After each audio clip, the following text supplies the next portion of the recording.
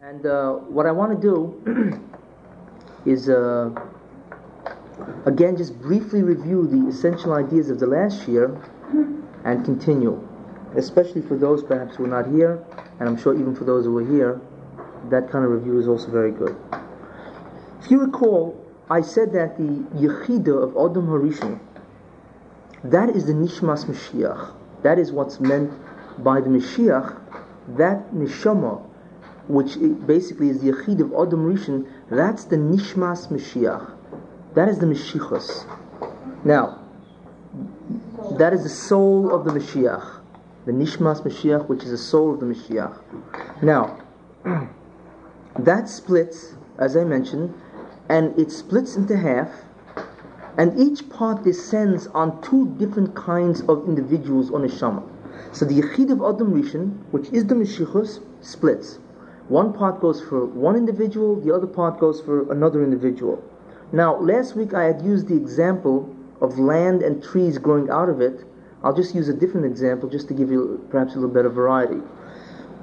The question, of course, is who does this Neshama or Yechida, the Nishmas Mashiach, who does it devolve on? Who does it go upon? And the answer, of course, and the best way to look at it is look at the idea of a trunk or a tree that has a trunk and branches. Okay, you'll notice a tree, of course, it has a trunk and it has branches also, which emanate from the tree. Therefore, that is the metaphor, that's the best way of understanding the analogy, that the trunk represents a shirish, a root, shirish kloli, a general root. And the branches represent shirish prati, or individual roots that branch out from the shirish kloli. Now, one branch is in every generation, and also the trunk. Not in every generation, but it comes down once. For instance, or rather, what exactly happened? The trunk itself comes down once, and then leaves, and then thereafter a branch comes down from that trunk. You know, a neshama comes down which has embedded in it the shirish kloli, which is the trunk. And then throughout every generation, there are branches that come down, or shroshim protium, or neshamas that have the particular shirish. They come down in every generation. Whether it be a trunk or that individual who has within him that neshama that's a shirish kloli, or if it be the individual that has the neshama, which is a shirish prati, each one can receive that yechida from Adam Harishon. Each one of these people. Now, to be more concrete, one trunk is called the shirish kloli, or the neshama of the Mashiach ben Yosef, and it gives rise to many different neshamas, each one being a shirish of that shirish kloli. So they are shirish prati, specific roots, because they emanate from the larger root, which is the trunk. And the Mashiach ben Yosef, there is a trunk itself, who actually was Yosef HaTzadik. He was that shirish kloli.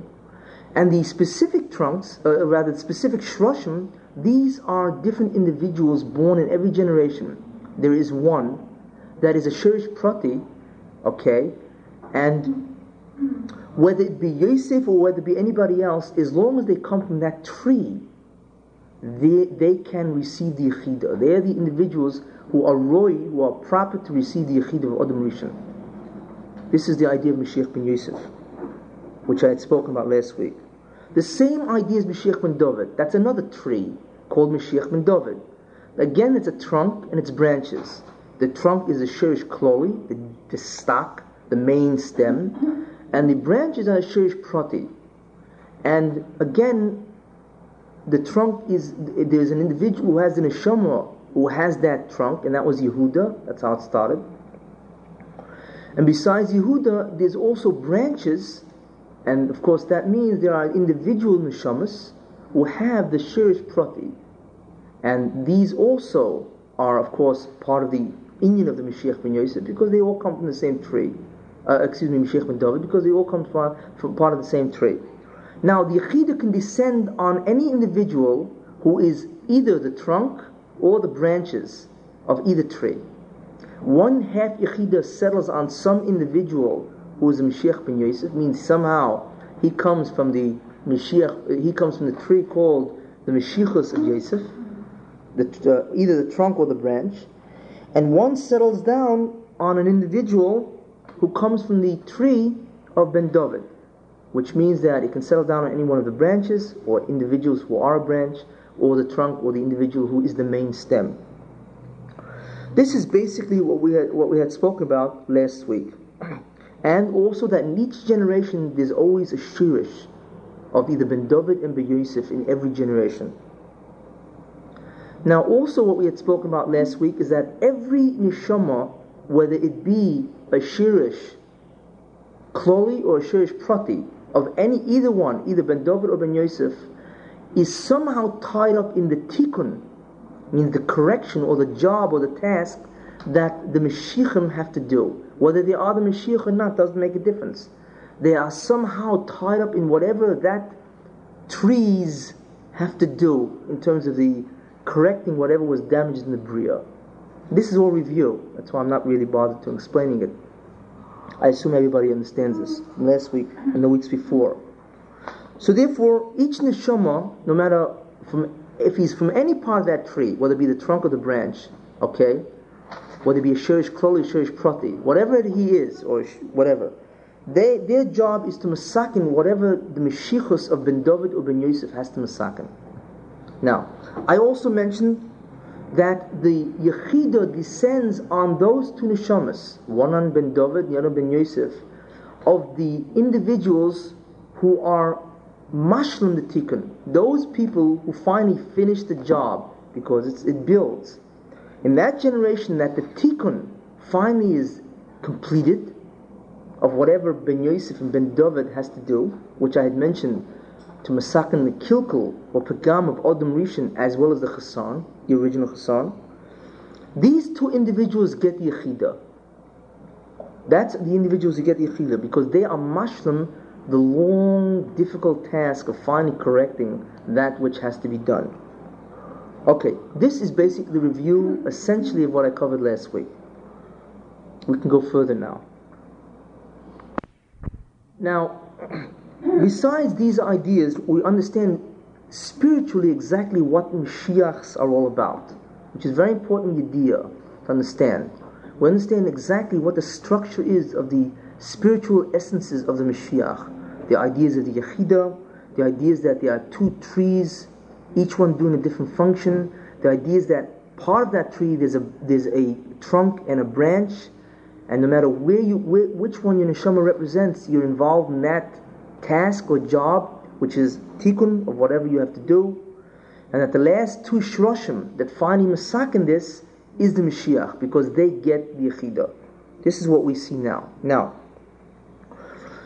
it's important also to know that when finally the Yechida descends on these individuals, then the neshama of Yosef HaTzadik joins that shirish. In other words, the branch, when he finishes the tikkun, right? He finishes the job, whatever that is.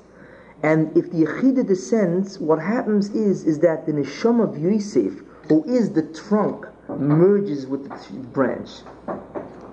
Okay? So in other words, the tree merges with its branch, and that individual is the Mashiach.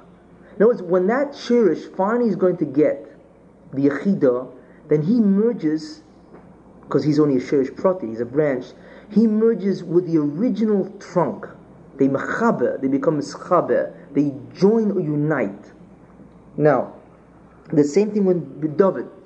When the individual who is going to be the Mashiach ben David, then his shirish unites with the trunk or David HaMelech. That's exactly the neshama of David HaMelech. That's who he unites with. So the individual who's a Mashiach, you're really looking at a neshama who has part of him, the neshama of Yosef HaTzadik in the case of the Mashiach ben Yosef. And when you look at the Mashiach ben David, if everybody's zeicha to, then you're looking at an individual who has part of him, the neshama of David HaMelech, is wrapped up in his neshama, because they come together. Now, what's the point, or why does this happen?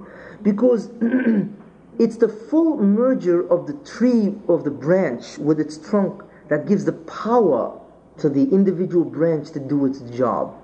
In other words, it's the neshama of Yosef and the neshama of David, in case of Mashiach ben Yosef and in the case of Mashiach ben David, that gives the power, the strength to do the Mashiachos, not the avoid of the Mashiachos, but the Mashiachos itself, which is the Manhi Klal Yisrael, the Messiahship. So therefore, the Mashiach ben Yosef derives his strength, finally, from the unification of he and the Neshama of Yosef, and the Mashiach ben David derives his strength from the unification of his Neshama with David HaMelech. Really David HaMelech, and really Yosef HaTzadik. And then both of them actually can do their job, which I had outlined quite a while ago in the previous shiurim, the different tasks of the Mashiach ben David and the different tasks of the Mashiach ben Yosef when they become the Mashiach, which is different than before they become the Mashiach. Now, also it's important to understand that even if the Shirish, or rather I say, even if the individual who's going to be the Mashiach has not been designated the Mashiach yet, means he doesn't have the Yechidah, but the fact that he's almost ready to receive the Yechidah means as the work gets more and more completed, when it's almost down to its end, then what happens is Yosef, the Neshama of Yosef HaTzadik, joins the Mashiach in a light fashion, slightly. It's almost like there's a hovering of Yosef next to the Shirish of the Mashiach ben Yosef, who will get the Yechidah. That has tremendous repercussions through history because of this. As a result of that, the Neshama of Yosef HaTzadik comes close to the Shirish of the Mashiach ben Yosef before, or just about before he's about to receive the Yechidah and become the Mashiach. That has tremendous implications in through history, as we shall see when I go back into Tanakh and history. Because right now, all I'm doing for this year and the last year is giving you a theoretical framework to understand the spiritual entities called the Mashiachos and what happens. And it's very important to understand, because then you understand history much better in terms of its pnimius.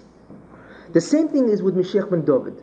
Pnimius, in its internal design, intrinsic ideas of what's going on. Now, the same thing happens in the Mashiach ben David. Before the Mashiach ben David, or that individual who's a shirish to the Mashiach ben David, before he's about to become nismaneh, or appointed as a Mashiach, before he's about to have the Yechidah, then David HaMelech also hovers very close to him. And there's a certain joining, but it's not fast. There's a certain connection, but it's not the same, obviously, when they get the Yechidah. But again, there's a very close proximity of the Neshamas. David with the Mashiach ben David, right before he's about to become that, and Yosef with the Mashiach ben Yosef, right before he's about to become the Mashiach. Therefore, now, in order to understand that, we understand that, therefore, with this explanation, we understand what the Gemara means when the Gemara alludes to David HaMelech as being a Nasi, a prince, and not just a Melech. There's a Gemara in Sanhedrin which talks about, it says over there that Osir HaKadosh Baruch Hu Lahamed David Acher. The Rebbeinu Shalom in the future is going to establish another David, the Gemara says there. And what that means is that David HaMelech, of course, will be connected with another individual who has the shirish of David, because David is the trunk, right? And he will give him the power to do his position. That's what it means. Therefore, of course, that individual, so therefore he's called David in that sense. So therefore, David, when he was a Melech, he was called a Melech. But David HaMelech, after he dies, the position of him is to give power to the Mashiach ben David, so therefore he's called a Nasi. That's why he's called a prince, not a Melech, because he gives the power of the Mashiach ben David to be manhig, to rule, to do his job. So therefore, that's what Chazal mean, that Osir HaKadosh Baruch Hu Lahamed David Acher means that the Rebbeinu Shalom will make arise a Mashiach ben David, who will have Dovid HaMelech as his source of power. Therefore, Dovid HaMelech is then called a Nasi. That's why it says in Yechezkel, "But Dovid Avdi Nasi Lohem Li'olam," and Dovid, my servant, will be a prince to them forever. Well, he's not a prince; he's a Melech. What does Yechezkel mean? Because after he died, he's going to be a prince, not a Melech, because he is in the position of giving power to the Mashiach ben David. In that sense, he's a prince. The Gemara in Sanhedrin calls him a Palge Kesar, a viceroy. Dovid HaMelech is a viceroy to the king, because his position again is to give power to the Mashiach ben David to do his position. Therefore, Dovid HaMelech is called a Nasi in Yechezkel, and Gemara in Sanhedrin calls him a Palge Kesar, a viceroy. And it's the same thing with the Mashiach ben Yosef, the same idea, that Yosef is going to again give the power to the Mashiach ben Yosef to do his position. So he's also called a Nasi, and he's also called a Palgoy Kesar, half a Kesar. That's what it means, which means a viceroy. In other words, if one wants to understand it, what it simply means is that they will be the fathers of the two kings. The two kings will be the Mashiach ben David and the Mashiach ben Yosef, and they will therefore be Mani, Klal Yisrael. They will lead Klal Yisrael, each one doing a different area. The Mashiach ben Yosef primarily concerned with the Or Rishon, means to Megala Torah, the Pnimis of Torah, and the Mashiach ben David primarily concerned with making sure Klal Yisrael adheres to this Torah that they're learning. Two different kind of tasks. So therefore they are both Malachim. So therefore David and Yosef, both of them, the Neshamas, are an Ov L'Melech. They are fathers to the king. That's why they're called Nasiim. That's why they're called princes or viceroys, and they're not called kings, of course, in the Yemos HaMashiach. And we understand this, just as an allusion, because it says in Oz Yoshia, which you daven every day, it says Va'olu Moshiim bihar Va'olu Moshiim Lishpoitis Har Esav, and there will arise saviors to judge the mount of Esav, V'hoyusul al Hashem Hamlucha, and the kingdom will be to the Rebbeinu Shalom. Why does it say Moshiim? It says Va'olu Moshiim Lishpoitis Har Esav. Who's going to judge the mountain of Esav? Means who's going to reckon with Christianity or Edom or whatever, Western civilization? It'll be Moshiim. Who are the Moshiim? Mashiach ben David, Mashiach ben Yosef. That's why there's a plural. You'll always find there's a plural. When it says V'hatzo Yili Elef, and the V'hatzo Yili Godel, and the young one will be for a great one, and I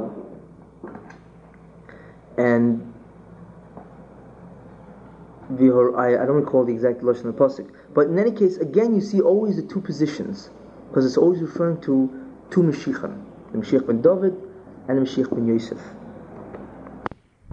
The pasuk is V'hakotten yile elef v'hatzo yile godel. That's the pasuk. And the cotton, the minor, the child, yile elef, will be for a multitude. And the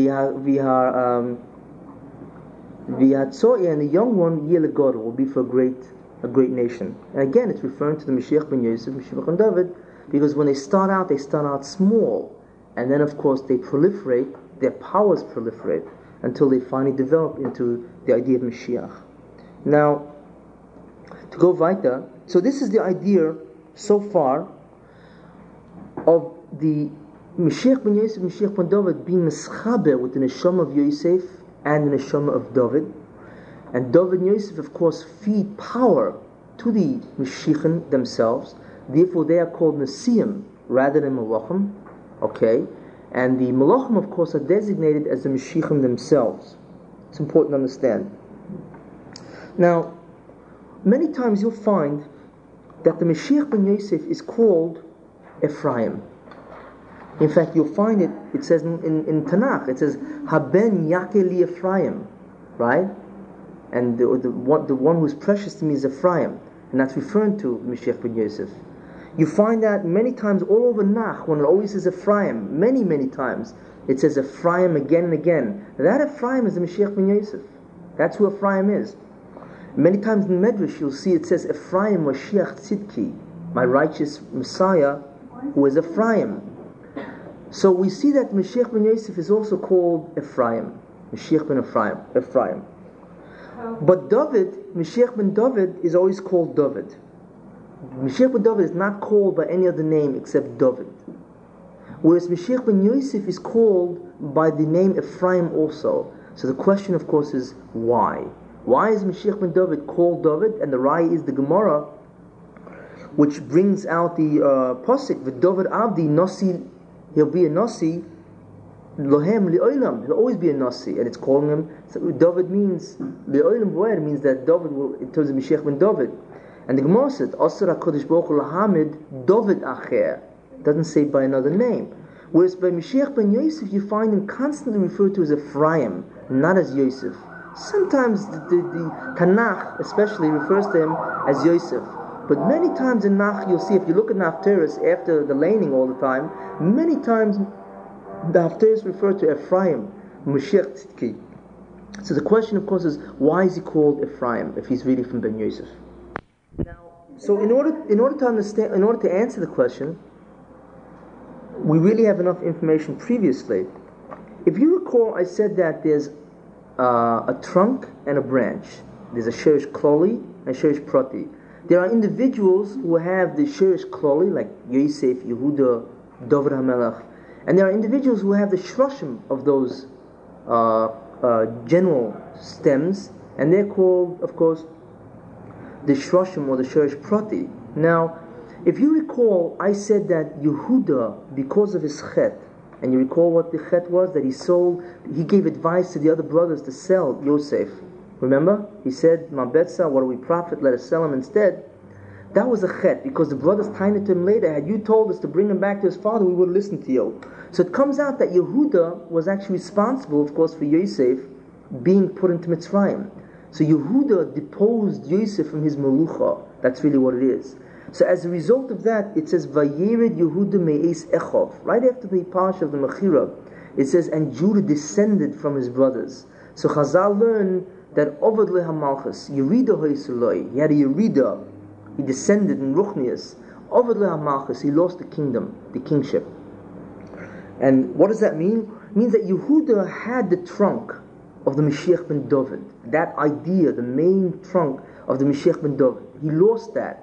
And it was given instead to David HaMelech. That's why we don't say Mashiach ben Yehuda, we say Mashiach ben David. Because we always refer to the one who has the main trunk. And in this case, David had it and it was taken away from Yehuda. Now, but David HaMelech, in addition to being the main trunk, before he became that main trunk, he was the small branch. Because David HaMelech is descended from Yehuda, right? So he first started out being what? A branch.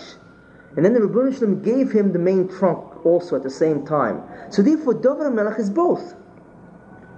He is the major trunk, or the Yesod, the foundation of the Mashiachos of David, and he's also the branch of David. He's got both at the same time. Therefore, any future individual who's a branch, we refer to it by the individual who has that branch, and that's David. You know, since David HaMelech was also a branch, so we refer to him, the Mashiach ben David, also we refer as Ben David only, because in other words, any person who has the branch, we call it by the individual who had the most significant part of that branch. That was David HaMelech. Even though David also had the main trunk, which was taken away from Yehuda. Yosef, however, had a son Ephraim. So who was the first branch in terms of Yosef? Ephraim, right? Ephraim was never given that major foundation like Yosef. So therefore, when you refer to the Mashiach, the truth is what he is really a branch, and you call him Ephraim, who is really the originator of all the branches. That's why. So the Mashiach ben Yosef is really referred to as Ephraim, because the Mashiach ben Yosef is really a branch, even though he gets power from the Neshama of Yosef, but he's still a branch. And therefore you call him Ephraim because the individual who is the first branch is Ephraim. The most significant branch is Ephraim. So he's called Ephraim, Mashiach ben Ephraim. Sometimes he's referred to as Mashiach ben Yosef because again, Yosef is the trunk which of course connects with the branch, which is Ephraim. Now, so that's in terms of Mashiach ben Yosef, why he's called Mashiach ben Ephraim, or referred to constantly as Ephraim. Whereas Mashiach ben David, of course, is David himself embodies both the Shirish HaPrati and the Shirish HaKlori, the most significant Shirish HaPrati. Therefore, we refer to the individual Mashiach ben David as Mashiach ben David, even though that individual is Mashiach ben David is really a Prat, a Shirish Prati. But we call him according to the individual who had the most significant Shirish Prati, so we call him again after that. It's like somebody being named after his father. So every individual who is a Shirish, a branch, is named after the individual who is either the first or the most important branch. So David had both. So it's Mashiach ben David either because of branch or because of trunk. Whereas Mashiach ben Yosef is only refers to the trunk, but Mashiach ben Yosef, who is the Mashiach, is really a branch. So he's called Ephraim. This is why you have that difference in names. So when you come across Ephraim, Mashiach Tzidki, or constantly Ephraim, you know Ephraim is the Mashiach ben Yosef, and they refer to him as Ephraim since he is really a branch. And later on he'll join with Yosef, but still, he's still a branch, even though he gets koyach from Yosef. This basically ends with the theoretical ideas of the Mashiachas. This ends, again, what I will say, the understandings that we must have to proceed further. I know it's been spiritual, this entire framework of this week and last week, in terms of the neshamas, the yechida and the neshama and the shroshim and Mashiach ben David, ben Ephraim and ben Yosef and so on. But it's very important to understand, because then one understands, like I said, what happens to civilization on a spiritual level as well as a physical level. Besides the fact that it's good to know, because most people have no idea at all about this altogether. So this idea is really very unique, whether you realize it or not. Now we'll return back to the original agenda, which is to go into history itself, and again to begin looking again at the evolvement of history and the themes of Mashiach ben David, Mashiach ben Yosef as they occur, and how many different ideas become answered as a result of this knowledge. Now, if you recall, to go back, because probably people have lost track, remember that Adam did a chet, and as a result of that chet, there was a pagam or a kilkul, a damage in the bria. Besides the original deficiency that the universe had, there was a new damage, which Adam Rishon created, of course, by his chet.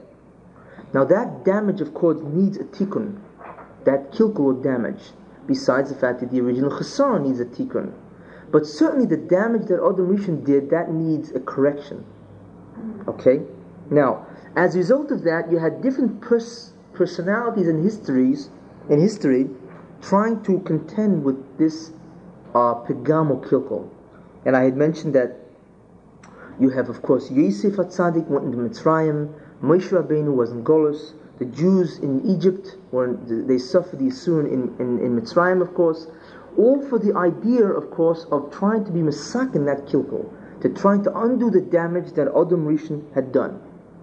Now, in looking at the Jews in Mitzrayim, I just wanted to mention certain important ideas. A person can wonder what was the task of the Jews in Mitzrayim, not only in terms of what they had to do, the objective, which I had mentioned was to remove that evil which was into the bria, that what's called zoyama, the poison of the nachash.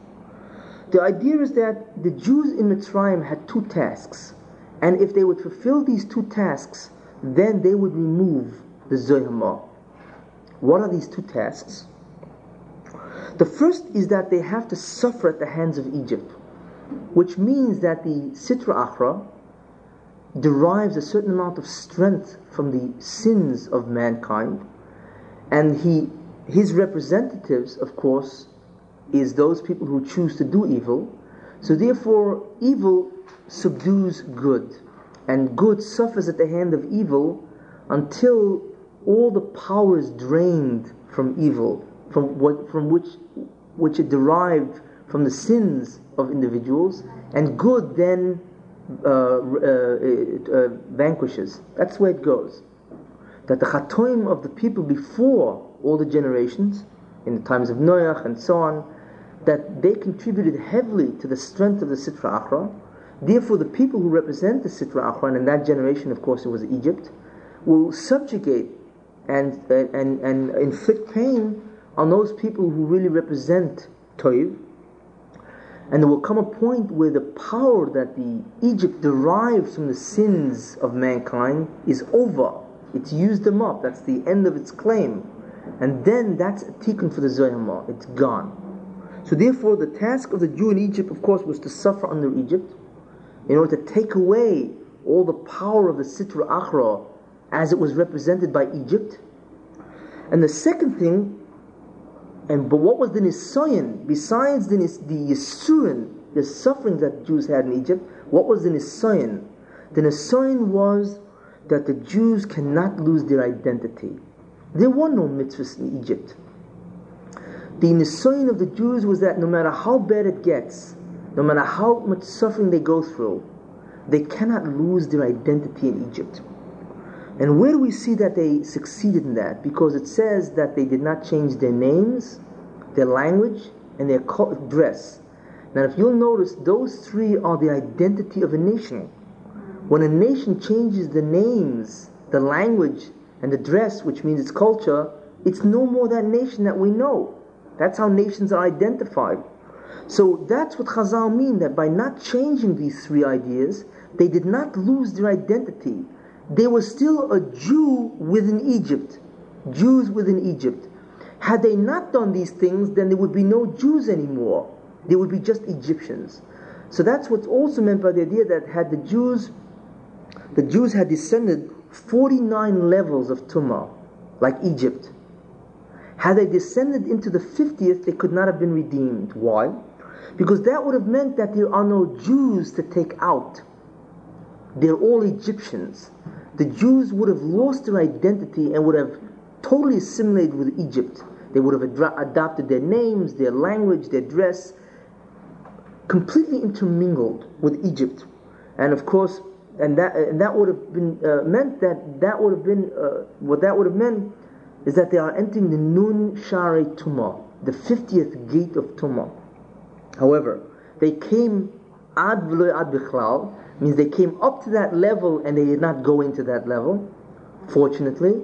So therefore they maintained their identity as Jews. That was their nisayan, that no matter how many years you suffer, don't lose the identity of the Jew.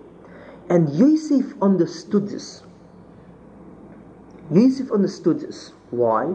Because when Yaakov and the sons came to Egypt, where did Yosef put them? He put them in Eretz Goshen, in a land which was a suburb of Egypt. He separated them from Egypt because he realized that if he puts them in Egypt, what's going to happen? They're going to become assimilated.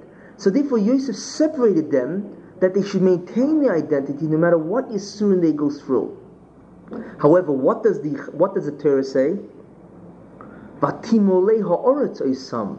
The entire land was filled with them, which means that the Jews were not staying in Goshen. They were beginning to go infiltrate all over Egypt. That's what it means, that the entire land was full with them. Vatimolei ha'oretz oisam, which means that they didn't stay in Goshen. They were now going into the major cities of Egypt, and so on. So therefore, this is the beginning of the entrance, of course, into the Shari Tumah. And they went all the way down till the end, Memtes, but they didn't go into the Nun. They maintained their identity. Therefore, they were worthy to be redeemed because they are Jews. They are a nation within a nation. Goy b'kerev Goy. They still could be called a different Goy b'kerev Goy. Had not, then they would be called, there's no Goy b'kerev Goy. It's only one Goy. It's only one nation. So therefore, this is the idea of the task of the Jews in Egypt, not to become assimilated, to maintain their identity. And that's what Chazal mean by the fact that they didn't change these three things. So therefore, they were able to maintain that, and therefore the Jews could be redeemed. And just as a side note, it says, Vatimolei ha'oretz oisam, the land was filled with them, right? And what does it say right after that? Vayokem melech chodesh, right? The Torah, and a new king arose that did not know Joseph. That's when the Shibud began, right? But that is put in right after Vatimolei ha'oretz oisam. So what the Torah is Megala a very important principle, that the Jews think that if they're separate from the Goyim, then the Goyim will hate them. Whereas if they mingle with the Goyim, then on the contrary, brotherly love, friendship, all this absurdity of especially what a lot of different organizations try to do, interfaith kind of stuff. Then on the contrary, the way to avoid anti-Semitism is to merge with Goyim, right? But if you stay away from them, it's no good. What does the Torah say? Vatimolei Aretz, and they merged with the Goyim, and what happened? Vayokem Melech Chadash. Anti-Semitism begins when the Jew wants to fraternize with the Goy, not when he stays apart. The Torah is megala that in this juxtaposition, in the smichus of Vatimolei Aretz with Vayokem Melech Chadash. That's an aside, since I brought down that pasuk. But the main idea is Vatimolei Aretz is what Torah is megala, that the Yidden are now beginning to go into the Shari Tumah. They begin to lose their identity very quickly. And of course, fortunately they didn't, and therefore they were redeemed. Now that we understand this, what becomes obvious also is, why did the Rebbeinu Shalom tell Avraham Avinu that your people will be slaves or under the shibud in a nation that they don't know? Why did he tell him so many hundreds of years before at the Bris Ben Absarim? Why did he tell him that? And the answer is obvious, because at that point Avraham Avinu entered into an agreement with the Rebbeinu Shalom, right? What was the agreement? That the Rebbeinu Shalom would give Avraham Olam Haba if Avraham would do his will, the Rebbeinu Shalom's will, the mitzvahs, right? This is what the agreement was. But part of the agreement is what? What is intrinsically bound up with that agreement? To remove the zoyam of the Nachash, because that's exactly what the task is, to bring the creation back to its original state. That is part of the agreement. It's intrinsically involved. So therefore, when you sit down and make somebody a contract, what do? You state all the conditions or all the articles of the contract. One of the articles was that Jews, or Avram's descendants, must be in Egypt for a certain amount of time in order to remove that zoyama. Therefore, it was stated at the original time of the agreement. Because that is the agreement with Avram. That since you now take the agreement, which means to do the mitzvahs now, and the Rosh says he will give Olam Haba, the mitzvahs involve removing the zoyama, and that, of course, is Egypt. So therefore, it was very appropriate. It was the proper time to tell Avram at the Bris Ben Absarim, at the time he made a covenant with Avram, that the agreement means that your descendants have to suffer in Egypt for a certain amount of time, to have the Isurin and to maintain their identity, and that will remove the zoyama. Now we understand that. In other words, once we understand the idea of Mitzrayim as removing the zoyama, we understand why it was presented to Avram, because that's part of the agreement. Therefore, parts of the agreement have to be presented at the time you make an agreement, and not later. Now, to go further. So therefore, this is just to sort of like to summarize and just to add certain information that wasn't stated previously. So we are now at the point where the Jews have left Egypt, of course, and they have been successful. They removed the external influence of evil. In other words, they are now standing at Matan Torah successfully. And I had mentioned, of course, that the Egel restored the Zoyama. If you recall, that the Egel restored the Zoyama, and it also restored the original Pagam of Yosef to himself.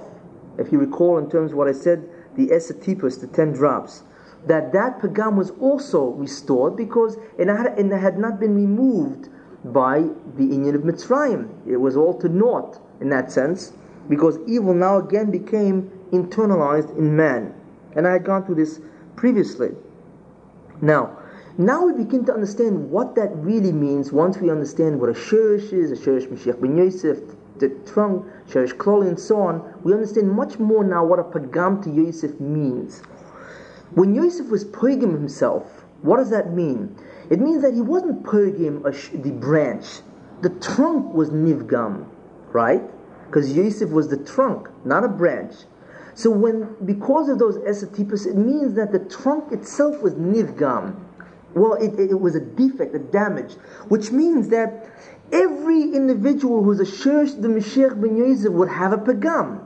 Why? Because every branch, if the tree is defective, then every branch of that tree has a defect. Correct? It's all mirrored in the original branch.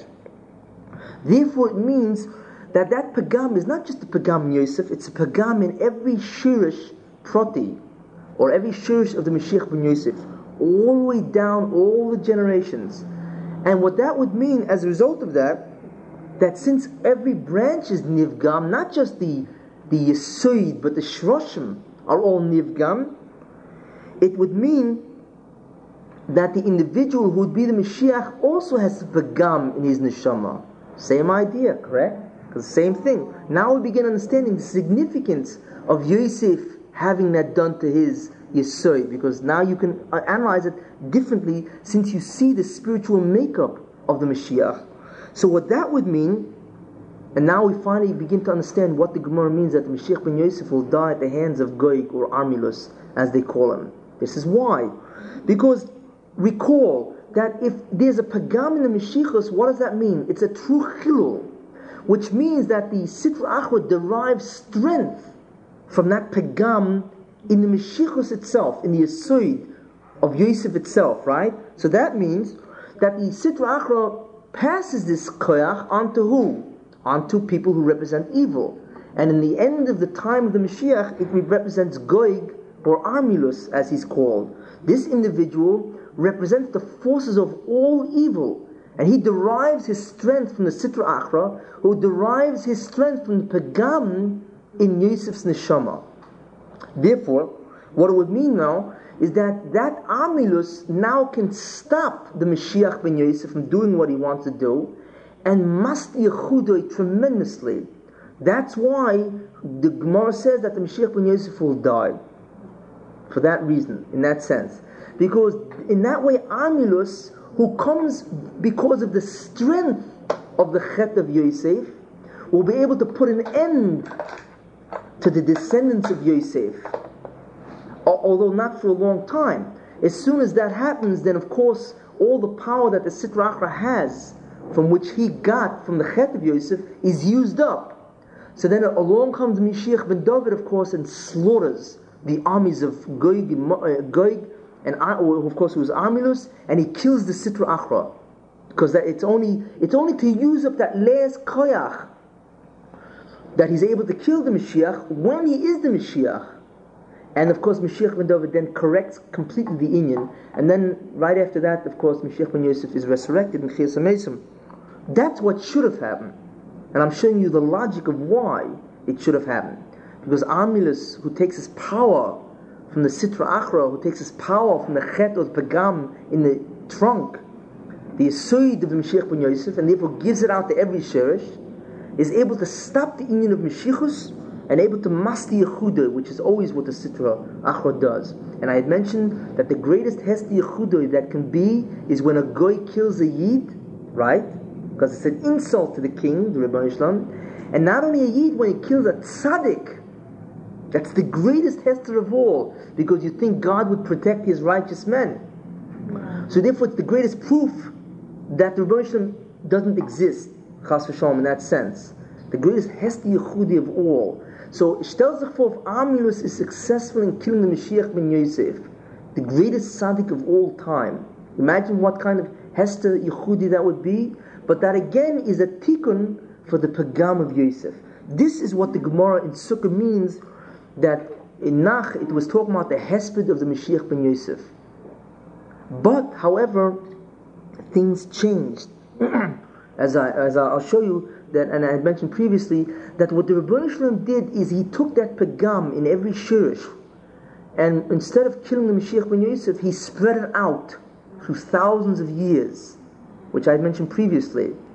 And therefore the Mashiach ben Yosef won't die at the hands of Armilus, because that kind of Misa has been spread out through thousands of years. That pain, instead of doing it in one shot, has been distributed over many years. So each incident of suffering is not a suffering that could kill. Merely it damages, or it's severe in that sense. And I'll speak about that later on. But in any case, so therefore that's what's meant when Yaakov said Oid Yosef Chai. Yaakov thought Yosef died, right? He thought he died. And all of a sudden he finds out that Yosef did not die. On the contrary, he's Melech. He's Mamasheni the Melech, right? And he said, Oid Yosef Chai, Oid Yosef B'ni Chai. Yosef, my son, still lives. So that's Merames. This is what the Vilna Gaon says. That is Merames, that the Mashiach ben Yosef will not die. Oid Yosef ben Ichai, he's still alive. Means because of the chesed, the Klal Yisrael, which I'll go into, why it was such a chesed? Because the tragedy would not have only been the Mashiach ben Yosef dying, but it would have been tremendous repercussions of Klal Yisrael. So therefore, Oid Yosef Chai means that the Mashiach ben Yosef yet lives, and Yaakov was Merames that. So he said, Yosef, my son, the Shirish, the Yesod, the trunk, still lives, even with the Pagam, and L'Asad Lovoi, he will also live. There won't be any death. Mashiach ben Yosef will not die. So, what we've done is that we've come so far in understanding the spiritual structure of the Mashiach. Now you appreciate what that understanding does in understanding what's happening in history and how we understand Chazal, Mashiach ben Yosef dying and not. And that's why it was very important to give you this entire background. And again, next week I will proceed with the Inyanim which I had left off earlier, and we will go in further Inyanim of the events of the Mashiach ben Yosef and the Mashiach ben David, and how history literally mirrors exactly what's going on. What is the name? Now, until now, what have we done?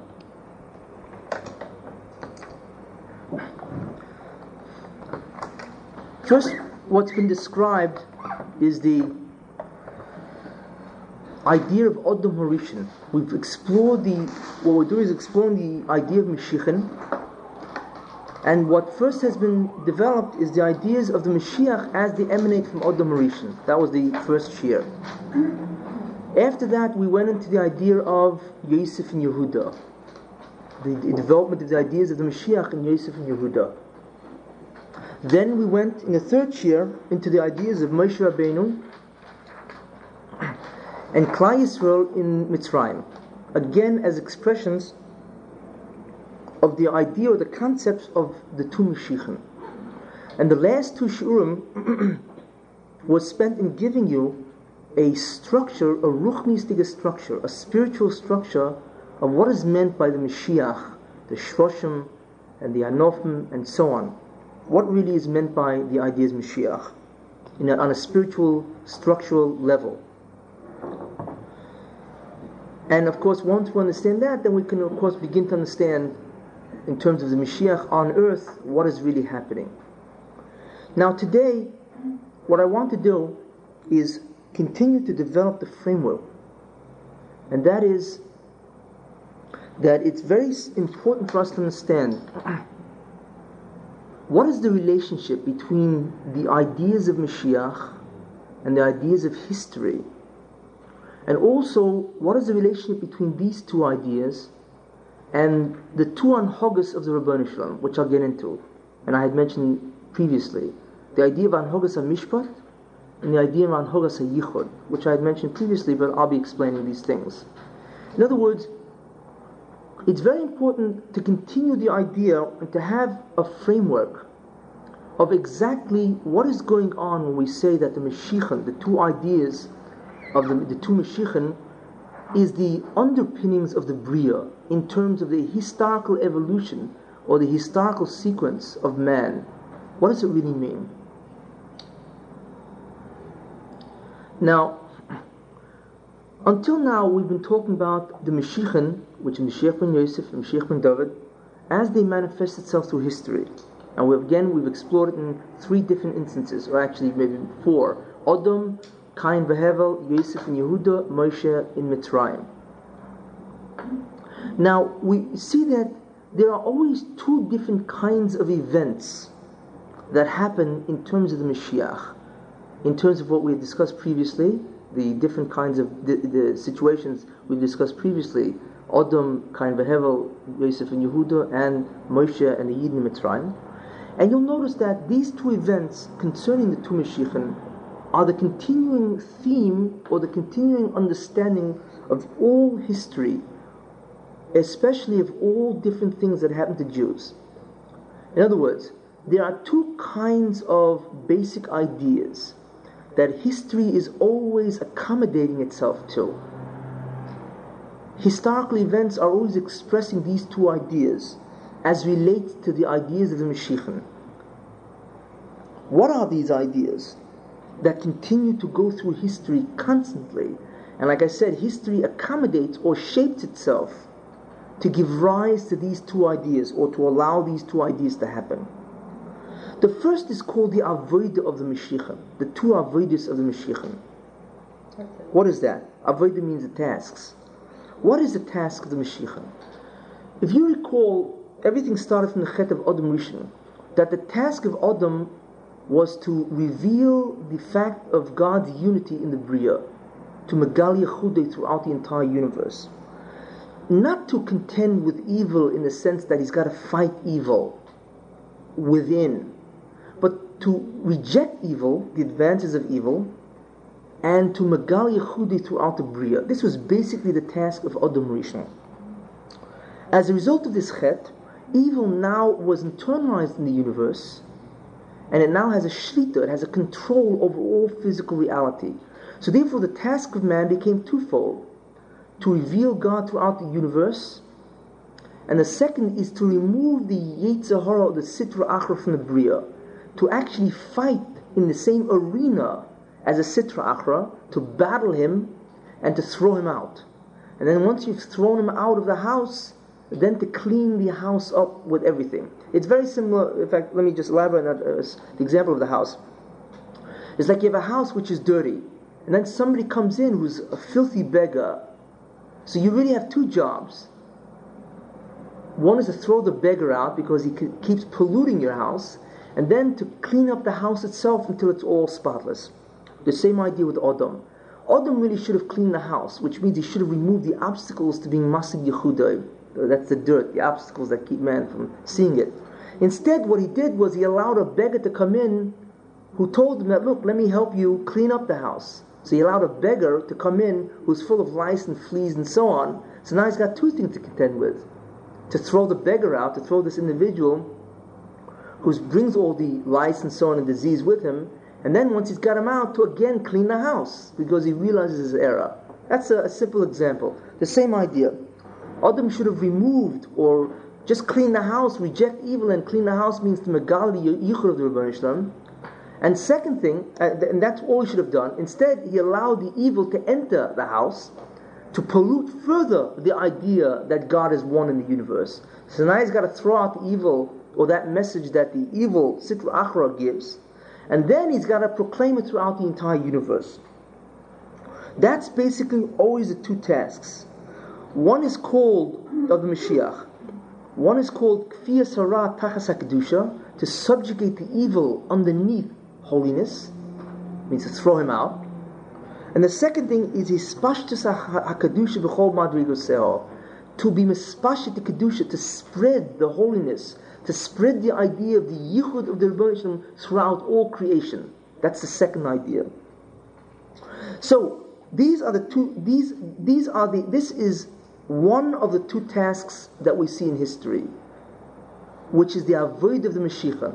The first avodah is to what? Is to remove evil, to subjugate evil. The second task of the Mashiach is to proclaim the yichud of the Rebbeinu Shalom throughout all creation. That's one theme that goes through history. The second theme that goes through history is the attempt by the Rebbeinu Shalom, after the first task has been done, to bring the Yemais HaMashiach. That's the second thing that you find through history. That after people will have, after the idea that the first task will be done, that evil will have been removed from the Bria, and also that Kedusha means that the unity of the Rebbeinu Shalom is now proclaimed throughout the Bria. The second thing that can happen now is the Yemais HaMashiach can be ushered in.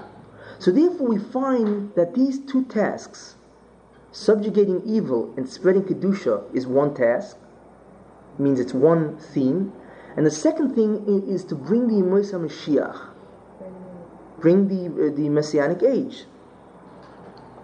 We find that these two things are always going on through history, A and B. A with its subcategories of 1 and 2, namely to control or subjugate evil, and then to spread the Kedusha or the idea of Yichud, the truth of the nature of the Rebbeinu Shalom throughout the Bria. That's one task. And the second thing is, of course, is the is the fact that Yemosha Mashiach is always attempting to be ushered in. Whenever you look at history, you always find these two things going on, as I'll be more explicit later. You find the fact that some person or group of individuals, or Klal Yisrael in general, is trying to remove the Sitra Achra, contend with the Sitra Achra, remove them. Then the other part of that task is then to spread the true nature of the Rebbeinu Shalom throughout the Bria, to Megala that. And the second task, which you find going through history, is the attempts by the Rebbeinu Shalom to bring the Yemosha Mashiach in. So therefore we see that there are two basic themes or threads that wind itself through history. The two tasks of the Mashiach is one, and the idea of ushering Yemosha Mashiach is two. Now, we see that so far in the previous Shurim. We see the attempts at bringing in Yemosha Mashiach. The first attempt was Adam Rishon, as was mentioned. The next attempt was Cain v'Hevel. And the next attempt after Cain v'Hevel was Moshe Rabbeinu and the Jews of Mitzrayim. All three events were of the type that tried to bring the Yemosha Mashiach in. Of course, each one of these individuals in these events was involved in the tasks of the Mashiach, namely to subjugate evil and to spread the word or spread the nature of the Rebbeinu Shalom throughout the Bria. That was Adam Harishon's job. Then Cain and Hevel, there was that duality where Hevel took the Ben David's part to spread the idea, or to be masik, the Yichud Rebbeinu Shalom throughout the Bria, and Cain's part to remove Oivir Adama, to remove the idea of the Sitra Achra and the Bria. We find that they were involved literally in those two works. Adam, of course, wasn't involved in those two works because when he was created, there was only one job to do. After him began the idea of two. So we find that Cain and Hevel again were involved in those two avodas, and in addition, they could have ushered in the Yemosha Mashiach. Adam, of course, was involved only in the first avodah, but had he been successful, the hispashtus of Kedusha throughout the Bria, then he would have ushered in the Yemosha Mashiach. And we find the third attempt to bring the Mashiach, of course, was by the Jews Mitzrayim with Moshe Rabbeinu. And they were also involved in those two jobs. One is to subjugate evil, as a result, subjugate evil by being in Mitzrayim, which I'll explain. And the second was, of course, was to be Mispashit Kedusha, which they would have done had they received the Torah the way they should have. That's the whole idea of the 49 days. That was once they've subjugated evil by destroying Egypt, they would have had, then they had 49 days to receive the Torah. That was the hispashtus of Kedusha. That was now realizing more and more the nature of the Rebbeinu Shalom, until Matan Torah would have been the revelation of that nature. That's the other flip side of the coin. First, to contend with Egypt, and second, to reveal the nature. And had that, of course, been successfully realized, then Yemosha Mashiach, which is the second major event theme, would have been ushered in. And as I mentioned, Moshe would have been Mashiach ben Yosef, and the whole Yemosha Mashiach would have been ushered in. There would have been then Mashiach ben David. And of course, that also failed. Now, so we see therefore that the attempts to bring the Mashiach, the true Mashiach, we've seen it already done 3 times, and each one of them, of course, was always involved in the labor of the Mashiach. We also see the attempts at the two avodas were also done by the Mashiach. And that is, we see it was done by, which I'll explain, which I have explained. There's Avram, was one attempt, again, of fighting the Sitra Achra and maintaining Kedusha. There was Yitzchak, there was Yaakov and Esav. There was Yaakov after Esav lost or gave up his chelik. Then there was Yosef and Yehuda also. So therefore we see that the avodah that is always taking place in this world, in history, is to contend oneself with the Sitra Achra, then to reveal the nature of God after the Sitra Achra has been removed. That's one avodah, and this has been shared by many individuals. Then there's always the attempt to bring the Yemosha Mashiach after those two tasks have been completed, after the tikkunim have been done. So we see that there are many individuals who are involved in that duality, and there were 3 attempts to bring the Yemosha Mashiach. This is what we've seen until now.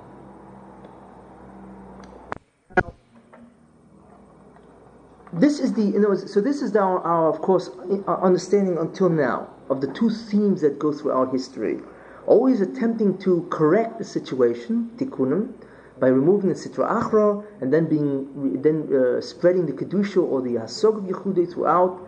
And the second theme of history is always trying to bring the Mashiach, assuming those tasks have been complete. And we've seen it illustrated until the end of Moshe Rabbeinu. Of course, the shurim after this will be going into again those two themes and how we see them continuing with Rechavam and Yerovam, and then of course in terms of Purim and by Ezra and Nehemiah, then Chanukah, then Rebbe Akiva and his Chaverim, and then the idea of the Golus. So literally we see that all these have been going on for almost 6,000 years, these two themes. Now, let's look into it more deeply. And once we understand this, we understand the connection between history and that which the Rebbeinu Shalom does in terms of his activities, and also why are these the specific tasks that the Mashiach has to do? What's the real understanding of that? These ideas are very fundamental, and the truth is that if one has a grasp of the rest of the Shir, then you really have the basic ideas of all Jewish history and world history, and it's really a matter of just applying it.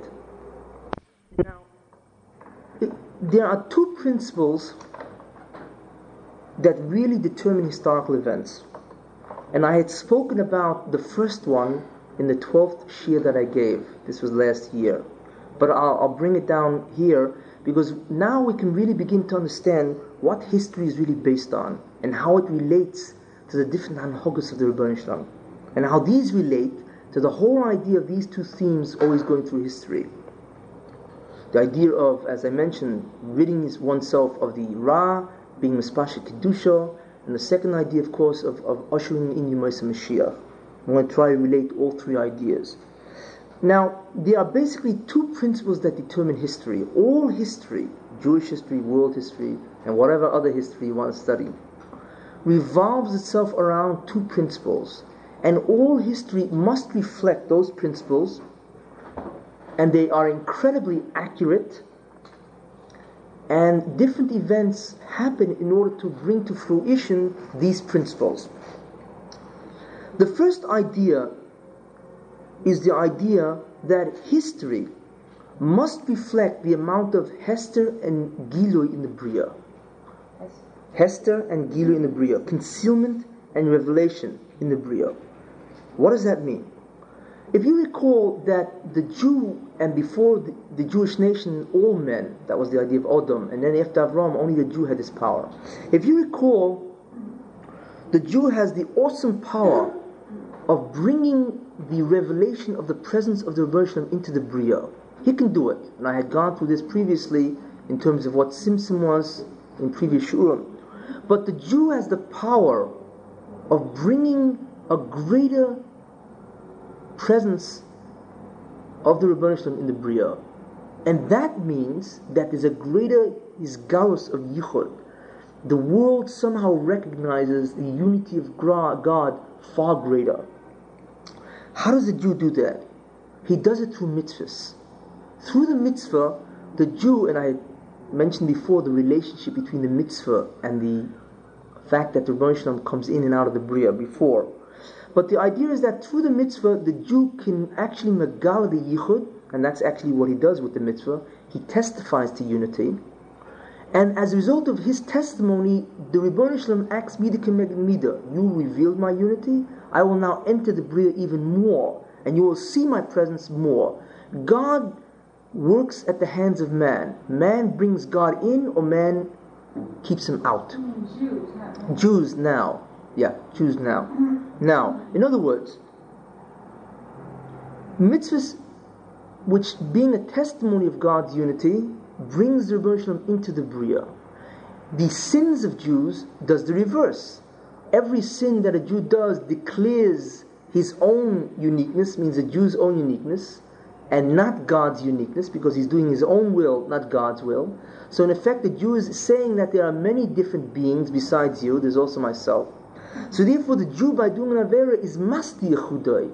in that effect, he keeps God out of the universe. He rejects the Rebbeinu Shalom from entering the Bria, because the Rebbeinu Shalom is Mida Keneged Mida. You insist on seeing yourself as an independent being. Therefore, I will hide my true unity, and you will be under that illusion that you're somebody also. So it always works like a seesaw. Now, in any case, or rather, it's always a reciprocity. Now, therefore, the Hester in the Gilui of Yehudai, as a result of Chatoim and the mitzvahs of Jews, is manifest in the Bria through historical events. In other words, history changes in order to reflect the amount of Hester or Gilui present. History must change to reflect the amount of Hester or Gilui present. Therefore, if the Jews sin, therefore somehow things get worse. In other words, events which obstruct the revelation of God's unity happens in the universe, happens in this world. If the Jews do mitzvahs, then those events which promote the belief of God and the understanding of His true nature as an absolute unity, they are given success. And all of this, of course, is contingent on the actions of a Jew. So therefore, history is the last repercussion of what happens when the Jew does the Avodah. So it's a chain reaction. The Jew does the Avodah. Either he does the Avodah, mitzvahs, or he does Chatoim, Averes. The next chain reaction after that is God therefore conceals Himself from the universe, so it looks as if He is out of the universe. Or He brings Himself into the universe. He reveals Himself more to the Bria. The next chain reaction is, how does it manifest itself back into this world? It manifests itself that events either those events which are trying to promote the belief of God and worship of God and His unity have success, or those events which try to obstruct that knowledge, they try to introduce atheism and so on, or keneged the yichud of Rebbeinu Shalom, they have success. That is exactly how the chain event, the chain reaction works. Now, if Yidden do Chatoim, and therefore God absents Himself from the Bria, therefore history reflects itself in terms of the obstructing that knowledge of God, how does that manifest itself in concrete terms? Well, you begin to see the rise of atheism, which is exactly, of course, what's happened. People begin to believe in other gods, which is Avodah Zarah. Again, this is all connected to the unity of the Rebbeinu Shalom. In addition to that, many powers are realized. In other words, everybody begins to think that he's somebody because everybody seems to be successful. The Goyim, the nations of the world who basically represent evil, okay, they are tremendously successful. So therefore the illusion of Ribui Kochos is given more prominence. The illusion that there are many forces and powers, there are many beings that can actually accomplish things and are the true causes, they of course proliferate, this illusion. So that's the third thing that happens in the Bria. The fourth thing is that the man begins to involve himself only in his own fulfillment, his need fulfillment. Therefore, he begins to become very narcissistic and very selfish. In other words, when a person begins to believe that he is somebody, then the next thing is, well, if I'm somebody, let me do what I want to do. What do I want to do? I want to fulfill my needs. So the next thing that happens after these three, or during these three, is that a person begins to involve himself, since he thinks he is omnipotent, he begins to involve himself in his own fulfillment of needs, and you begin to see, of course, narcissism, love of self, and selfishness, which is exactly really what's happening today. And then you begin to see true evil. Actually, narcissism itself is evil. Anytime man believes in his own greatness, that's evil.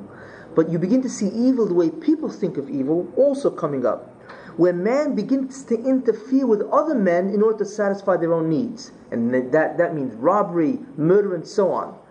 All evil acts, the way we understand evil, is nothing more than the fact that another person is somehow interfering in your life, robbing you, killing you, maiming you, rape, whatever, in order to fulfill his own needs. And that, of course, is started because man then occupies himself with his own needs. And that is started because man believes that he's omnipotent. And that, I'm working my way backwards. And that has started because the proliferation of the concept of Rigvei Koiches exists, because everybody's given Hatzlacha. And that has started because there's a Hester of the Rebbeinu Shalom. And that has started because of the Chatoim of the Yidden. You see that whole chain reaction? Yeah. That's the way it works. In other words, it comes out that man gets the lifestyle of history reflects exactly all the way back to that chain reaction through the mitzvahs of the Jews or the chatoim of the Jews. That's how great is the force or the power of Yidden. Now, once we understand that, we now understand the idea of how this principle of history is Hanhogas HaMishpat. What is Hanhogas HaMishpat? Hanhogas HaMishpat means that if you want to know why does God do things, He does things for two reasons only. It can be boiled down to one of two reasons. Either it's Hanhogas HaMishpat or Hanhogas HaYichud. What is Hanhogas HaMishpat? Hanhogas HaMishpat means the conduct that is based on the attribute of justice. Hanhoga means the conduct or the behavior that is based on the attribute of justice. What does that mean? In other words, that means that what man does, man decides what history is. In other words, Jews do a chet, God removes himself, proliferation of the illusion of forces, man becomes narcissistic, he becomes even more evil. All this is the repercussion of the Jews' actions. So therefore God is merely bringing the universe to reflect the actions of the Jews. Chatoim. That's Hanhogas HaMishpat. The Rebbeinu Shalom is allowing man to determine the form of history. So therefore, when history is now being moved because of the Rebbeinu Shalom, in the sense that it reflects man's action, that's Hanhogas HaMishpat. If it was the reverse, if Yidden did mitzvahs, then God would busy himself with making sure that the universe reflects good things, things which promote the idea that the absolute unity of the Rebbeinu Shalom. So it comes out that Hanhogas HaMishpat is the actual conduct of the Rebbeinu Shalom, which means that the Hester and the Gilu of Yichud, as manifested in history, is a direct repercussion of man's actions. In other words, man creates, as a result of man's actions, history reflects those actions in this entire chain reaction. This is Hanhogas HaYichud. In other words, Hanhogas HaMishpat. That's right, which I just explained. Justice. Now, therefore we see that the principle of Tov LeTovim and Ra LeRoim is Hanhogas HaMishpat. In other words, when God acts as a result, in consequence of man's actions, and does exactly what the significance of man's actions is, we say God is acting in terms of the conduct of Mishpat. What determines God's actions is justice, which means your actions demand another one. So therefore, those people who are Tov LeTovim, those people who are good, get good. God makes sure those people who are good, who do mitzvahs, get good. Those people who are Ra, get evil. So it's Tov LeTovim, Ra LeRoim. Good for the people who do good, and bad, evil punishment for those people who do bad. This is what Hanhogas HaMishpat is. That is the first principle that history mirrors or accommodates itself to. The second principle that history accommodates itself to, and now we begin to understand the ideas of Mashiach, is called Hanhogas HaYichud. If you recall, what Hanhogas HaYichud is, it is when God does actions based on His absolute unity. What does that mean? If you recall that the Rebbeinu Shalom has given three different ways that the Jews can bring the Rebbeinu Shalom back into the Bria. And He did that as a chesed, if you recall. Because if He only had one way, if you failed, it's all over. So He gave you three. That if you failed in one, you have two other ways. The first way you can bring the Rebbeinu Shalom back into the Bria and thereby affect history is mitzvahs. If you don't do mitzvahs, you do chatoim, you still have another way called tshuva. And if you don't do tshuva, there's a third way called yisurin, pain.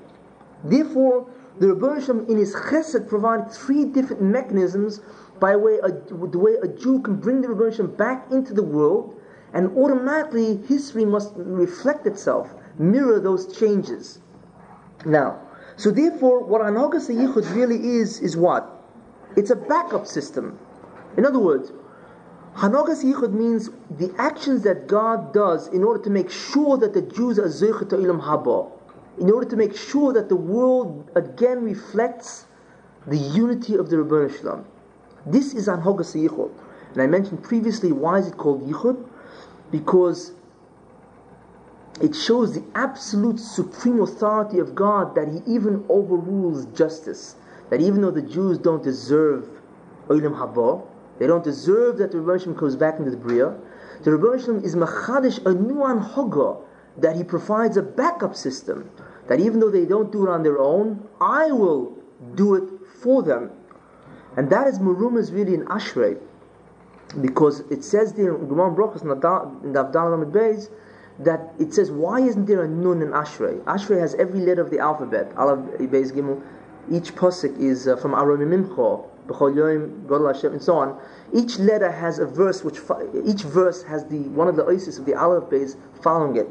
So the Gemara says there's no Nun, because there's a pasuk that says, Noflo Lo Yisosef, that Klal Yisrael has fallen, Lo Yisosef Kum Besulas Yisrael.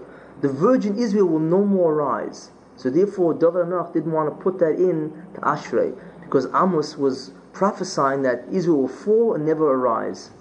However, so what the Gemara says, that after became David, he saw Baruch HaKodesh, what Amos would say, and he put what will happen, what the true meaning of Amos's words is. And he put that in the next pasuk. Instead of Nun, he put in Samach, Simach Hashem Chol HaNeiflim. What does that mean? That the Rebbeinu Shalom will pick up all those that fall, and he's referring to Klal Yisrael. So what David HaMelech was telling you about, what Amos is going to say in the future, is Baruch HaKodesh, that Klal Yisrael can no more rise, doesn't mean that they will no more rise. That there will be a time when Anhogas HaMishpat, through Anhogas HaMishpat, they don't deserve to rise anymore. That they cannot rise by their own actions. Therefore, Simach Hashem L'chol HaNeiflim, that God will lift those people who fell. Hanhogas HaYichud. That's what David HaMelech was merames. That the Nun from Amos, that no more will Klal Yisrael rise, that the Virgin of Israel has fallen, no more will it rise, means through Hanhogas HaMishpat, Klal Yisrael can no more rise, because they're not worthy for Olam Haba.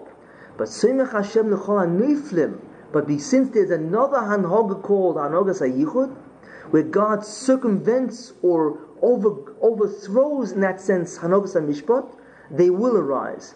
But of course, Klal Yisrael can only get Olam Haba only through Mishpat. But it means that, look, if you don't do your job, I'll make you do your job. But the only way you can get Olam Haba is doing your job. So either you do it on your own initiative, or I'm going to make you do your job. That's the Hanhogas HaYichud. So it shows Yichud that the Rebbeinu is over, the supreme authority over Mishpat. That even though you don't deserve to your own ma'asim to get Olam Haba, the Rebbeinu will make you deserve Olam Haba through Yisurin. That's what the David HaMelech is merames that in Ashrei. Now, therefore we see, that's what Hanhogas HaYichud is. In the idea of Yisurin, that if mitzvahs and tshuva fail, therefore Yisurin is the new operative mechanism that goes. Therefore, the conduct that determines, or the principles that determines God's actions, which make sure the Jews get Olam Haba, is called Hanhogas HaYichud. But incredibly enough, Hanhogas HaYichud doesn't operate independently of Hanhogas HaMishpat. What did we say? That when Klal Yisrael does Chatoim, what happens to the Bria? There's a tremendous proliferation of evil, right? There's more goyim, there's more narcissism, there's more atheism, more avodah zarah, right? There's more evil, robbery, and so on, decay of civilization. That's the result of Mishpat, the Jews' Chatoim. So what does the Rebbeinu Shalom do? He allows that itself to provide the Yisurin for the Jews, which gives them Olam Haba. So it comes out that the consequences of the Jews' actions itself is the agent for their own Yeshua. That's the iluyus of the Rebbeinu Shalom. And that's where Mishpat and Yichud intertwine.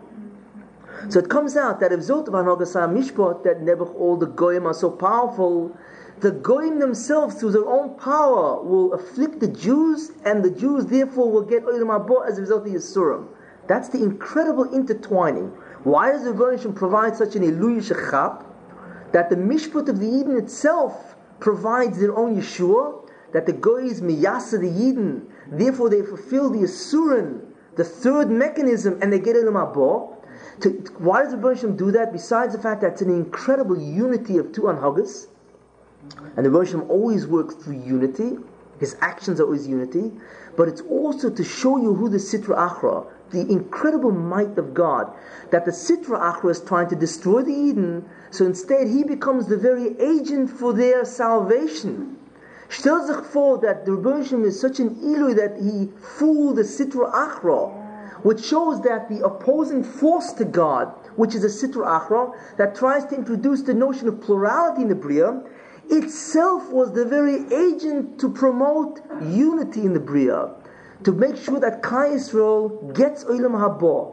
Stell sich vor what's really going on in the Bria. So therefore we see that in the end the Sitra Achra is going to turn around and he's going to say, I don't believe this. Here I thought that the Yidden were doing Chatoim, and on the contrary I'm making sure that all the nations are strong to miyasa the Jews, to destroy them, and it comes out that I was the very shliach of the Rebbe Shalom to save the Jews. This is incredible. This is what the Sitra Achra is going to realize, and that of course is the greatest testimony of Yehudei of all, that even the force which represents the plurality of God, to promote the plurality of God, the multiplicity of God, is the very force that in the end promotes the unity of the Rebbe Shalom by being the Rebbe Shalom's or Klal Yisrael's very agent to bring Klal Yisrael to the Geula. This is the idea of Hanogas Yichud, how it functions itself through Ra, and to promote the greatest Hasagas Yichudei also. There's also other reasons why it has to go through Ra, so the Sitra Achra is not aware himself of what he's doing, because if he was, he would probably stop it, and Adraba, he would make sure the Goyim are not miyasa the Yidden. So in order to hide it from the Sitra Achra, the Rebbe Shalom uses Sitra Achra himself to bring Yichud to the world. Now, in other words, Toiv leToivim is, and Ra leRoyim is Anhagas HaMishpat, because they get what they deserve, good for good, bad for bad. Toiv to leTzadikim and Ra leRishoyim is Anhagas HaYichud. That happens in order to make sure that Klal Yisrael is Zoicha to Olam Haba. That switch off is the second Anhaga, which David is Meramis, okay, which is one of the most fundamental operations in all history, to make sure that the Yidden get Olam Haba. But it has to go through Yisurim, through the Sitra Achra himself that brings it. So he is not aware of it, and it's also the greatest testimony of the Jews. Now, once we the testimony, of the Yehudai. Now, once we understand that we now understand the second fundamental principle of history, which is Anhagas HaYichud. But we now understand how it actually comes through the greatness of the Goyim. The hispashtus of the Sitra Achra brings Anhagas HaYichud. We understand this now. What does that mean? We now see that the second greatest principle is that everything is a tikkun in order to mesakin the chatoim of the Jews and to correct, mesakin the hester that was the result of that chet. Everything is a tikkun for that idea. Therefore history, to correct, to modify, to rectify, therefore history expresses itself in those tikkunim. Therefore history is now going to have two things. It's going to be the result of the chatoim or the mitzvahs of the Jews. And if the Jews sin, then history will reflect, of course, the hester of the Jews' sin. And the hester itself of the Jews' sin is going to bring about the Yeshua. So therefore, history will also reflect itself, that it must reflect the tikkunim going on. The way history is helping the Jews also. And that is through the Yisurin and so on, which I'm going to elaborate on now. Now, basically, the ones who are involved in the tikkunim, and therefore history reflects itself, and we're now going to see concretely how, the ones who are involved in the tikkunim, the correction of the chatoim and the hester of Jews, right, is the shroshim of the Mashiachin. That's shroshim, the roots of the Mashiachin, Ben Yosef and Ben David, right? the actual Mashiachim themselves, those people who become the Mashiach, and all Klal Yisrael in general, all three are involved in bringing about the tikkun, which will undo the chatoim and the hester of the Jews. Now, how does it happen?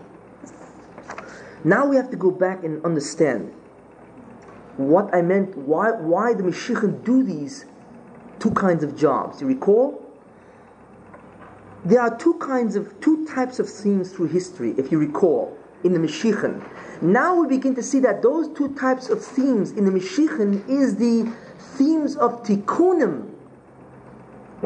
Besides the theme of Hanogas and Mishpat, which determines history, there are now two themes in history which goes under the rubric of Hanogas Yichud, right? Which are the two tikkunim in history as a result of the Mashiachim. What are they? What was mentioned is the Kfiyas Horah Tachas HaKdusha, to go into the evil nation, to go into the arena and combat the evil, right? And that itself is further subdivided into two kinds of tasks. One is to suffer under that nation, because you're in the nation, right? You're combating. Combat consists of two different strategies: to suffer under that nation and to fight to remain a tzaddik in that nation. Two tasks, two ways of combating the Sitra Achra, which is one of the ways, Bechlal, of the tikkunim of the entire idea of Mashiach, the Shroshim, the Mashiach themselves, and Klal Yisrael. Those are the subjects. Okay? The second way is not to combat the Sitra Achra, but is the hispashtus of Kedusha throughout the entire Bria. That also is done by the Mashiachim, by the Shroshim, and by Klal Yisrael. It means not to combat the Sitra Achra, but to proclaim the unity of God throughout the universe. Now, I'll go to the second one first, because that's disappeared basically. That was done by the Yidden when? When was that done historically? When the Jews did not contend with the Goyim, but instead what they did was proclaim the unity of God. In the days of what? In the days of Shlomo HaMelech, it was peace throughout the world. Therefore the whole tachas of the Jews was what? To mispash the Kiddush as much as possible. The Dor HaMidbar of Moshe Rabbeinu, again you find that. The Jews also, when they were in their own land, in the Beis HaMikdash, although it began to slowly deteriorate because they were always subjects of nations, was also to mispash the Kedusha. After the Churban Bayis Sheni, this method is no more. That the Jews' task is no more to mispash the Kedusha Be'ika. That is now reigned for the Yemoisa Mashiach. What remained is the second task, which has always been functioning and now remains solely. That is to combat the Sitra Achra in his own territory. Right? And we said that there are two ways of combating the Sitra Achra. First way is what? Is Yisurun, to suffer in the Sitra Achra. The second is to maintain your tzidkus in the throes of the Sitra Achra. Then that's combating. Then you remove the influence of evil. Then the Jews can take themselves to the next task of Hispashtus Kedusha, which will be in Yemoisa Mashiach. But as I mentioned, after the Churban of the Beis HaMikdash, the first task of the Mashiachim, which is shared by all Klal Yisrael and the Goyim themselves, becomes prominent. And the second one now goes down. Remember, both tikkunim, or especially the combating the Sitra Achra in the Sitra Achra, in the nations, is part of Hanhogas HaYichud. Therefore, Hanhogas HaYichud now has prominence in the first task of the Mashiachim, to combat the Sitra Achra. When Jews are mispashit Kedusha, it's much more, of course, than Hanhogas HaMishpat, because that's doing it ayidei mitzvahs and tshuva. It's Yisurin that's especially prevalent in Hanhogas HaYichud, and the first task of the Mashiachim, to combat. And I mentioned that in combating evil there are two, Yisurin and Tzidkus. What does that really mean? What is that? Righteousness, to remain a tzaddik, even though you're in the Sitra Achra, or the nation of the Sitra Achra. What's important to understand now is, what does the Sitra Achra consist of? Two ideas. The Sitra Achra takes his strength to promote evil, Hesni Yechudai, through the Chatoim of the Jews. That's how he takes his koyach. And the second is that there are 70 different ways that the Sitra Achra can promote evil. Therefore, there are 70 nations that are under the Sitra Achra each one promoting evil or Hesti Yechudoi by its own way. Therefore, the Jews have to go through all Golas, all 70 nations. Why? And they must do two things in those 70 nations. One is they must suffer at the hand, the Yisurin. What that does is when the Jews suffer at the hands of the Goy, it takes away all the claim that the Goy has against the Jew. It depletes the energy of the Goy, which means it depletes the energy of the Sitra Achra, who gives the nations their koyach because they represent them. So therefore, when the Jews suffer at the hands of 70 nations, they take away the power of each nation, which means they take away the power of the Sitra Achra. And when they maintain their tzidkus, what they do is they take each unique method of each nation to promote evil. Instead, they promote good with it. So they use the method to magal yechudei of the Rabbanu Shalom. That's the idea of the Jews in Golos of 70 nations, suffering and remaining tzaddikim, because the Yisurin takes away the koyach of the Sitra Achra of each nation. And the second thing is that it takes each nation's uniqueness, and instead of promoting evil or Hesti Yechudoi, it promotes Gil Yechudoi. And I'll give you one concrete example. America. One of the uniquenesses of America to promote Hesti Yechudoi is technology. That through science, Goyim believe that they are the mighty ones, that they are atheistic. So therefore they use science and technology to foster the idea of minus, apikosis, that science is God, there is no other God. What does the Jew use? He uses technology to learn Torah, Adrabah. He uses technology, air conditioning, so he can sit and learn, and it's more cool. He uses technology, Adrabah, to see Yechudoi in the Bria. By studying that technology and realizing that Adrabah, it's all harmonious and it all reflects the incredible harmony of the Rabbanu Shalom in the Bria. Therefore we see that the Golos through 70 nations gives the Jews the opportunity of taking away the koyach and using the uniqueness of each nation to magal yechudoi. That is the sum total of the combat tachas hara, which is the whole tachas of the Mashiach ben Yosef. So therefore we see two principles of history. The first principle is anhogas ha-mishpot, which means history reflects itself in terms of the amount of hester and yichud in the bria, which reflects itself, of course, the chatoim, the mitzvahs of Jews. And the second thing it reflects itself is that history now does to the Jews is puts them under the Ra to make sure that they will suffer and also take away the uniqueness of each nation. That's the tikkunim of the Mashiachan. Therefore, it comes out that the Mashiachan's tikkunim is really the entire thing that's going on in 2,000 years of history. That the second principle of history is really Anogas HaYichud, which is the entire tafkidim of the Mashiachan. Tikkunim, that is to be under the Sitra Achra through Yisurim and main Tzidkus. And the second thing, of course, is to be Mespashit Kedusha. So therefore the first is Ben Yosef, Mashiach ben Yosef, and the second, of course, is Mashiach ben David.